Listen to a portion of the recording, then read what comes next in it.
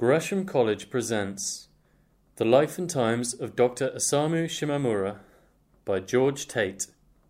Today I'm going to talk about the curious case of the economist the West forgot, the economic understanding and towering achievements of Dr. Osamu Shimomura, who was born on 27th November 1910 to 29th June 1989. In general, I'm not going to read the slides. I'm going to assume you're going to do it, and I'm going to skip through this within half an hour, although it really should take about an hour. This is the image of Japan's most influential post-war economist, Dr. Osamu Shimomura. On the book cover is his best biography, Thoughts That Bear No Evil.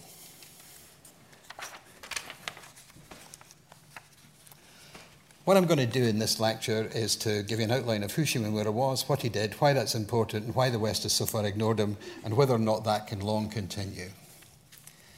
This is the story of the economic bomb, about the discovery and spread of the new knowledge about how to make an economy grow with explosive force. This is the curious story of the man who explained how to build that bomb, and the economist the West forgot, the Asian Keynes, whose writings and understandings the West has ignored.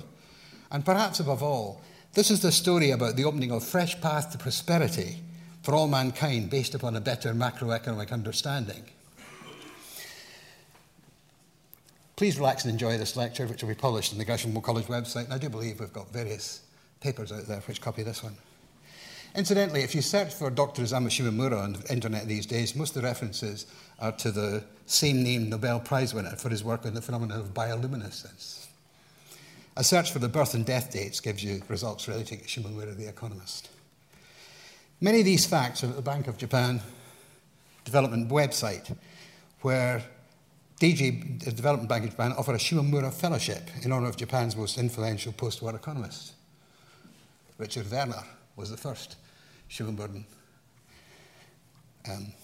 fellow. One major aspect of Shimomura's life was he's an activist with 4 ways to affect Japanese economic policy. First, through his price control position in the Ministry of Finance. Second, in his advisory role in the Bank of Japan board. Third, through his lengthy friendship with Hayato Aikida, who was by turns his colleague in the Ministry of Finance, the Japanese Minister of Finance, and the Japanese Prime Minister. And finally, through his written papers, such as the contributions he made to the Income Doubling Plan, of which he was the major author, and his dozen books and hundreds of other papers. Shimomura studied and worked in the Mantetsu. The post-war economic miracle in Japan was run by returning Japanese, who were referred to as the Manchurians, because most of them had spent their time in Manchuria. The Mantetsu was excuse me a second. It can be seen in retrospect as a test bed where the managers cut their teeth. And even today, it's interesting to note that Shinzo Abe's grandfather oversaw the Mantetsu development of Manchuria during the 1930s. The Manchuria was the world's first investment credit system, investment credit economic system. There are 3 major and different kinds of financial industrial systems. There's the Washington Consensus Zone, the Berlin Neo-Consensus Zone, and the Tokyo Consensus Zone. They have entirely different ways of dealing with the financing of productive investment.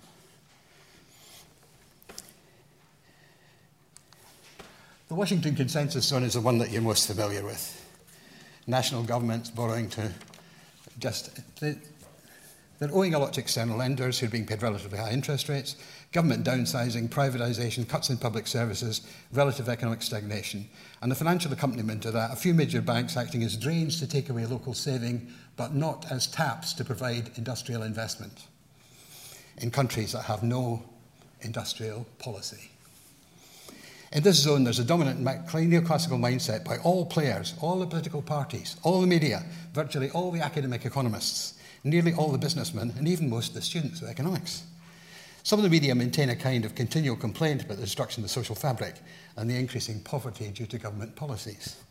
But these media offer no practical alternative. There's a large and growing group of increasingly vociferous economic students who are profoundly unhappy about the single mindset of their chosen subject.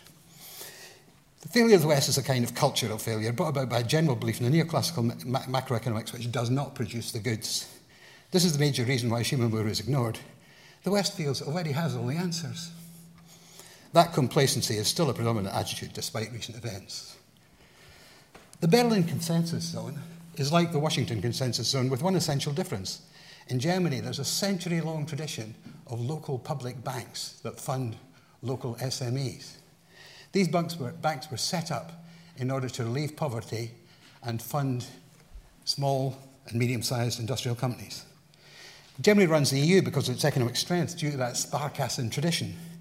The ECB does not borrow money in order to fund the loans it makes to the countries that are having difficulty. It's all created credit at the ECB. Britain in 1800 bears a strong resemblance to what Germany is now. Britain had 800 local banks funding local industry, the country banks. And indeed, Professor Glyn Davis told the Wilson Committee in 1979 that if we in Britain had the financial system that we have now, at the time of the Industrial Revolution would have been stillborn. The Tokyo Consensus Zone is entirely different. The national financial systems are geared to funding private companies and for the transmission of credit from the Bank of Japan, or indeed from the central banks, via local banks to local industries for the funding of high company liquidity, high levels of work in progress, and finished goods with new capital investments. Investment credit creation occurs at a high rate in the nation's central bank, and that credit is convoyed, the Japanese money transmission system from the Bank of Japan to local industries is known as the convoy system, to private companies. The source of that created credit is listed as the savings of the people, but that's not accurate. It's fiat money, freshly created credit, which is money because the government says it is. And who has the power to disagree?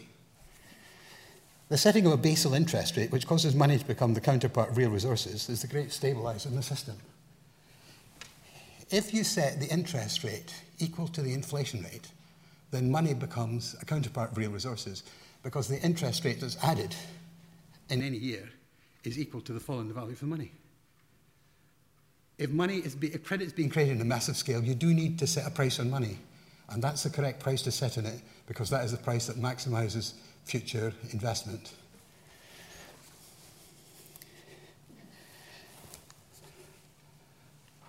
Once upon a time in the USA, there was an economic miracle between 1938 and 1944.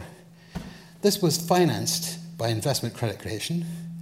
Allegedly, FDR started the practice of saying it's the savings of the people when the people had absolutely nothing to do with it. Every investment required by this war effort was funded. And investment credit creation, with origin in the FED, produced miraculous economic growth. America grew at a rate that had never been seen before and has never been seen since. 12.2% a year on average. They doubled the size of the real economy within a brief 6 years, 38 to 44. And Alan Milward, who was looking at this, in his book asked a very interesting question. Granted the United States had peculiar advantages in the quantity of resources and freedom of information from the enemy, and the great quantity of slack that existed before 1940, why on earth did America grow so rapidly compared to any of the other countries? Some of them achieved 5% or 6% growth rates during war. Only the USA achieved 12.2%. On some UN estimates, on some UN estimates, the USA had about half the industrial power in the world in 1945 due to FDR's American economic miracle. When FDR died on 12th April 1944 and Harry Truman became the 33rd US president, the miracle ended. Truman didn't like the idea of the Fed printing credit and then lending funds at low interest rates to industry. So the USA went back to growing at a low rate every year. In Japan, post-war circumstances were dire.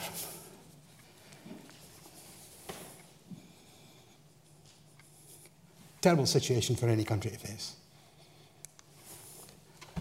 And just to make things really joyous, an American banker by the name of Joseph Morell Dodge, who was advisor at the occupation authorities from 1945, although he was only officially appointed from 1948, he suggested that they weren't allowed to use any kind of Keynesian refloating of the economy by borrowing money. So they didn't borrow money. They created lots of investment credit instead to rebuild their infrastructure and to rebuild their industries. The Dodge advice was finally written into law by the Japanese Diet in 1940, 849. It was followed from 45, and much of it was set out in the Economic Stabilisation Programme of May 47. If you want to see a really interesting picture, you can see Hayato Akira trying to progress this law through the Japanese parliament when in fact he hated it. In 1964, the Japanese government did borrow for the first time from the Japanese Post Office Savings Bank. And it's only 6 to 10% of GDP that they have borrowed from the Japanese Savings Bank, which is not very much of the current creation of investment credit of 226% of GDP, which has been created since the end of World War II. The extent of credit creation by the Bank of Japan is considerable. At the end of 1945, in fact, if you look at one of the years, they actually have lent more to the banking system as bonds in 1948 than the banking system had as bank advances. This is a very odd table. This calculates the percentage of the reliance on Bank of Japan loans to the banking system. That's not the usual calculation.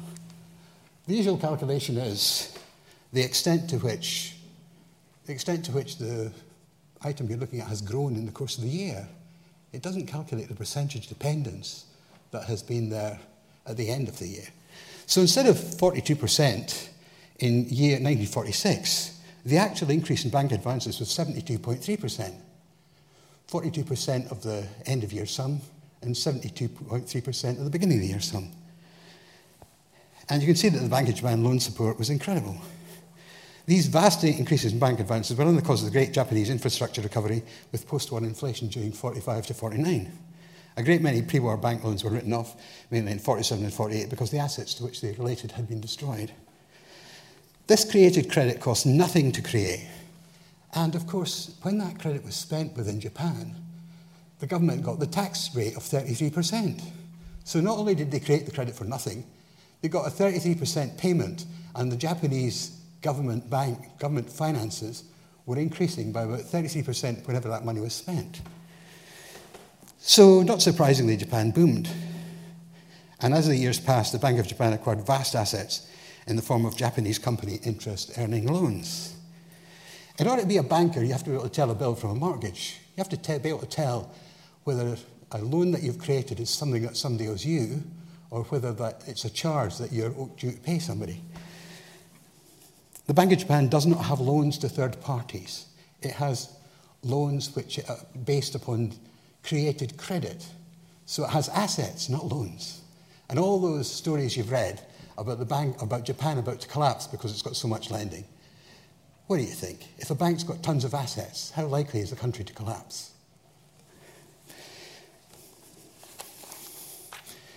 Now, when vast amounts of credit are created, their first use is not investment.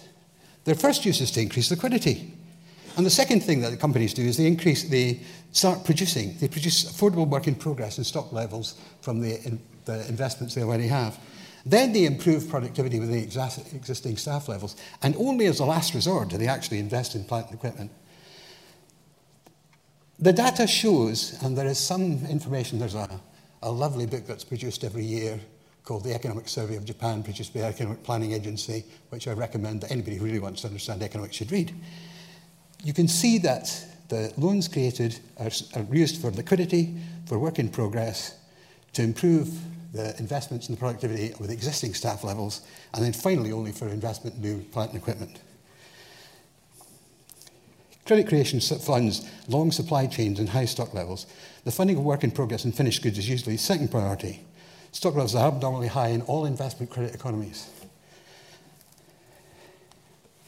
When you look at the observed levels of... Sorry, let me go back. I've lost a slide somewhere here. I'll just go on, it's easier. Whoops, a bit too far.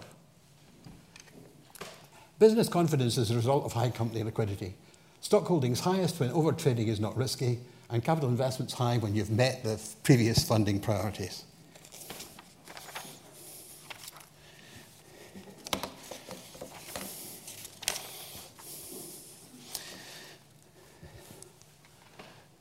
the major errors in Japanese in Bank of Japan credit creation, the Japanese didn't stick to the same policy all the time. They continually adjusted their policy as they managed to succeed in doing what they had aimed to do. The first priority was fixing war damage.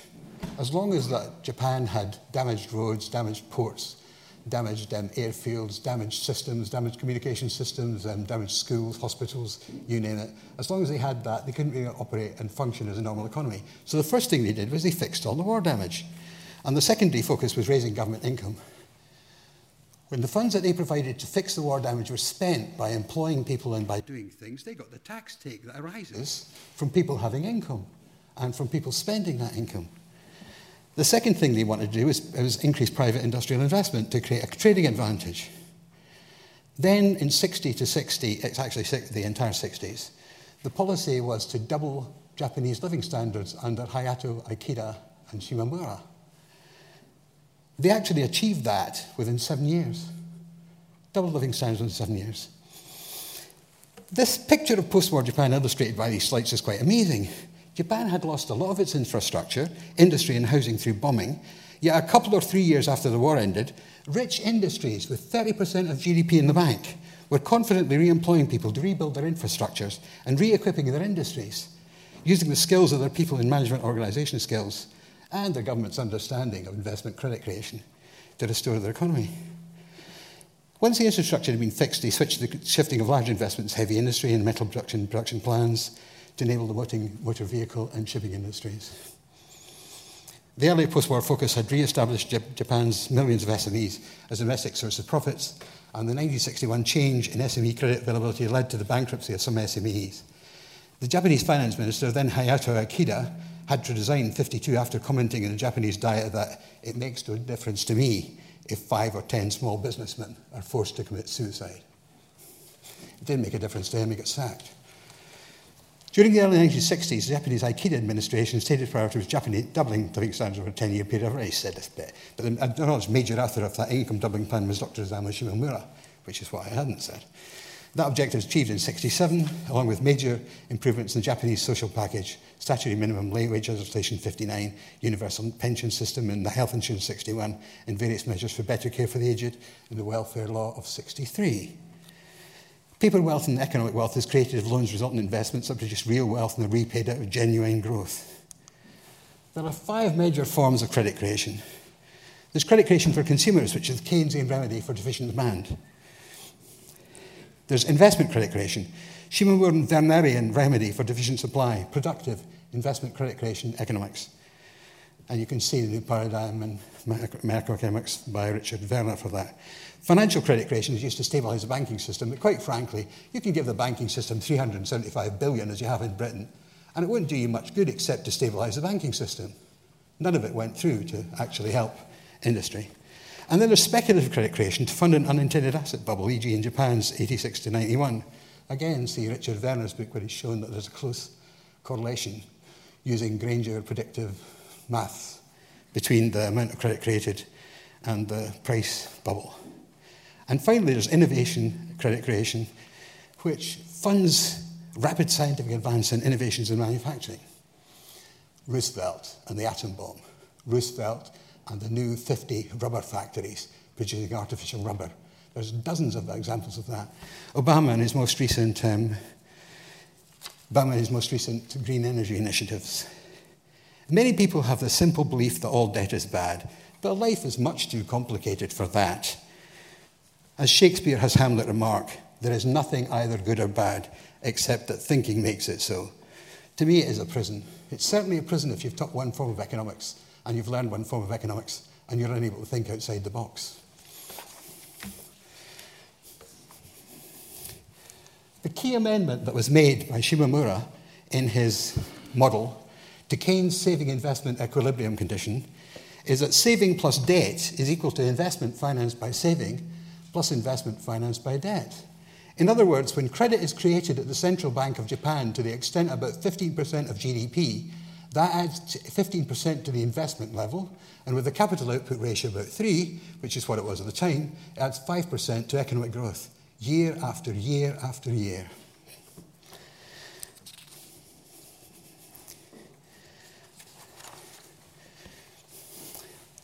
What did Shimamura do in his economic model of Japan? He took 3 of John Maynard Keynes' observations and he structured them in a new, fresh economic understanding. These 3 insights were, 1, there is no intrinsic reason for the shortage of capital. Therefore, 2, savings can be created and investments made prior to the returns that justify them. And 3, government can pay for that credit creation by taking it on IOU against itself. Now, that is the basic flaw in much of Western economic thinking, is every time they see a nation with high investment, they say, that money must have come from somewhere. They must have borrowed it from internally, or they must have borrowed it on the foreign market. There's a third possibility that people usually ignore. They could have created it at the central bank. And that is the big hole in the heart of Western economics. Professor Kenneth Kurihara was an American-Japanese economist, Japanese-born, fluent Japanese reader, but he was an American. And his conclusion was, if, therefore, greater investment can be financed partly by credits, you don't need abstinence, and you don't need austerity. And it's not difficult to agree with Keynes' observation that investment and consumption should be regarded as complementary rather than competitive. So, great investment financed by credits. Now, there's a solution to the West's current economic difficulties, and the EU and the USA need to learn and adopt Shimamura economics as soon as possible. No need for abstinence. Now, that'll be news to the currently suffering Greeks, Italians, Spanish, and French. No need for austerity. Well, again, that'll certainly be news to the IMF, the ECB, the World Bank, and the British Treasury. And investment and consumption are complementary. In the presence of investment credit, you do not need to say, we must cut some consumption so we can increase investment. It's not like that at all. You don't need to do that. Investment credit economics seems to have been independently invented twice in South Manchuria and in the USA, and copied 3 times in South Korea, Taiwan, and China. I don't count Japan as a copy because it was the same team that did it in both places. I think Shimamura economics is ultimately going to triumph in the West for several reasons, because it's a wealth-creating economics. It establishes governments as the main source of wealth. It doesn't need any kind of revolution. It works well without one. You don't need a major redistribution of funds. All you need to do is increase the investment levels, get them down to local SMEs, and the whole economy will start blossoming. Previously, the West invents and the East invests. I have been told that by some of our Asian friends after conferences. But understanding the system permits production to be relocated or located near the point of invention. It makes more expensive, greener technologies affordable. That's absolutely vital. The government at the minute is pursuing and continuing to use old, dirty, coal-fired power stations because the Germans are using highly efficient, new, green power stations. It reduces income differentials and improves median incomes by spreading the wealth. And it's the best available macroeconomic solution. So, my conclusions. Shimamura and Wernerian economics is the key to higher growth and the major path to prosperity for all economies. A sound economic understanding is the precondition for wealth creation. One major wrong assumption in neoclassical economics is that everyone in the world has access to the same technology when they don't, and that new understandings spread instantaneously when they don't, especially in economics. Debt has been demonized in the West, but the right kind of debt is a path to prosperity. Investment credit creation can increase investment and growth, enabling the rest to catch up with the West and requiring the West to become better, even in economic understanding. Shinzo Abe, who I'm delighted to note has recently won another election, spoke to the Japanese Press Club on 19th April 2013 about his new Shimamuran policies and spoke of a Japan of abundant capital based on no-cost investment credit creation. But this new economics is not, this fresh economics is not just for abundant capital in a nation like Japan, or for a region like the Tokyo Consensus Group. It's for the development of the whole world. This economics is based on some of the insights of Keynes, but not as most know him through his interpreters. You have to look up the original to see what he's really saying. Keynes is the entire box of fireworks. He's not just about the deficiency of demand. And it's consistent with modern monetary theory. It puts productive power behind the limitless ingenuity of mankind and validates Schumpeter's key insight that the innovator is the crucial player in the economic development process. Professor Richard Werner was the first 1991 Shimamuran Fellow, but the Development Bank of Japan told Werner nothing about Shimamura, yet Richard has reverse engineered much of Shimamuran economics from Japan's financial stats using the relatively new technology of Granger predictive analysis. A very impressive feat. Finally, thanks for your attention to this lecture. I know my omissions about this new economics are much greater than my inclusions. Shimamura economics is a complex, sizable macroeconomic system, not just a few key observations. And there's an entire machinery of government policy, feedback monitoring, and various other things which are indispensable parts of this better macroeconomic, making it work well, as well as methods for the control of inflation and a set of preconditions including central bank subsidiarity and those of abundant capital to accelerate the greening of all economic activities which I've not covered. I hope I've said enough to let you see the possibility of a newer, lovelier world of abundant capital when poverty can really be made history and where the boundless ingenuity of mankind can flourish to bring about a much more satisfactory and sustainable world for all of us. And so be it, preferably soon. For all information, please visit gresham.ac.uk.